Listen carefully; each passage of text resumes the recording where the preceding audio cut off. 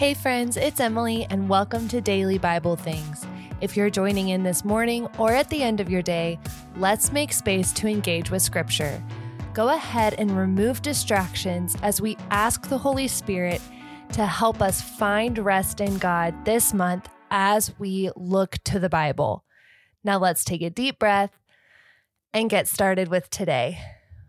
I love when a new month and a new week and a new year all start at the same time.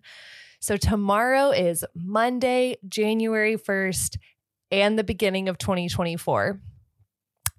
This month, we are looking to find rest in God, and we'll be doing that in different ways each week. So this week, as we kick off 2024, we're going to take 3 minutes each day to do nothing and focus on God. I'll remind you about it each day, but you're going to take that time for yourself.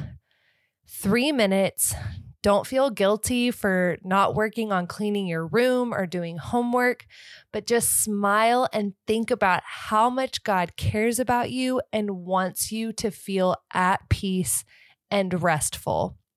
So keep these concepts in your heart and on your mind as you find rest in God.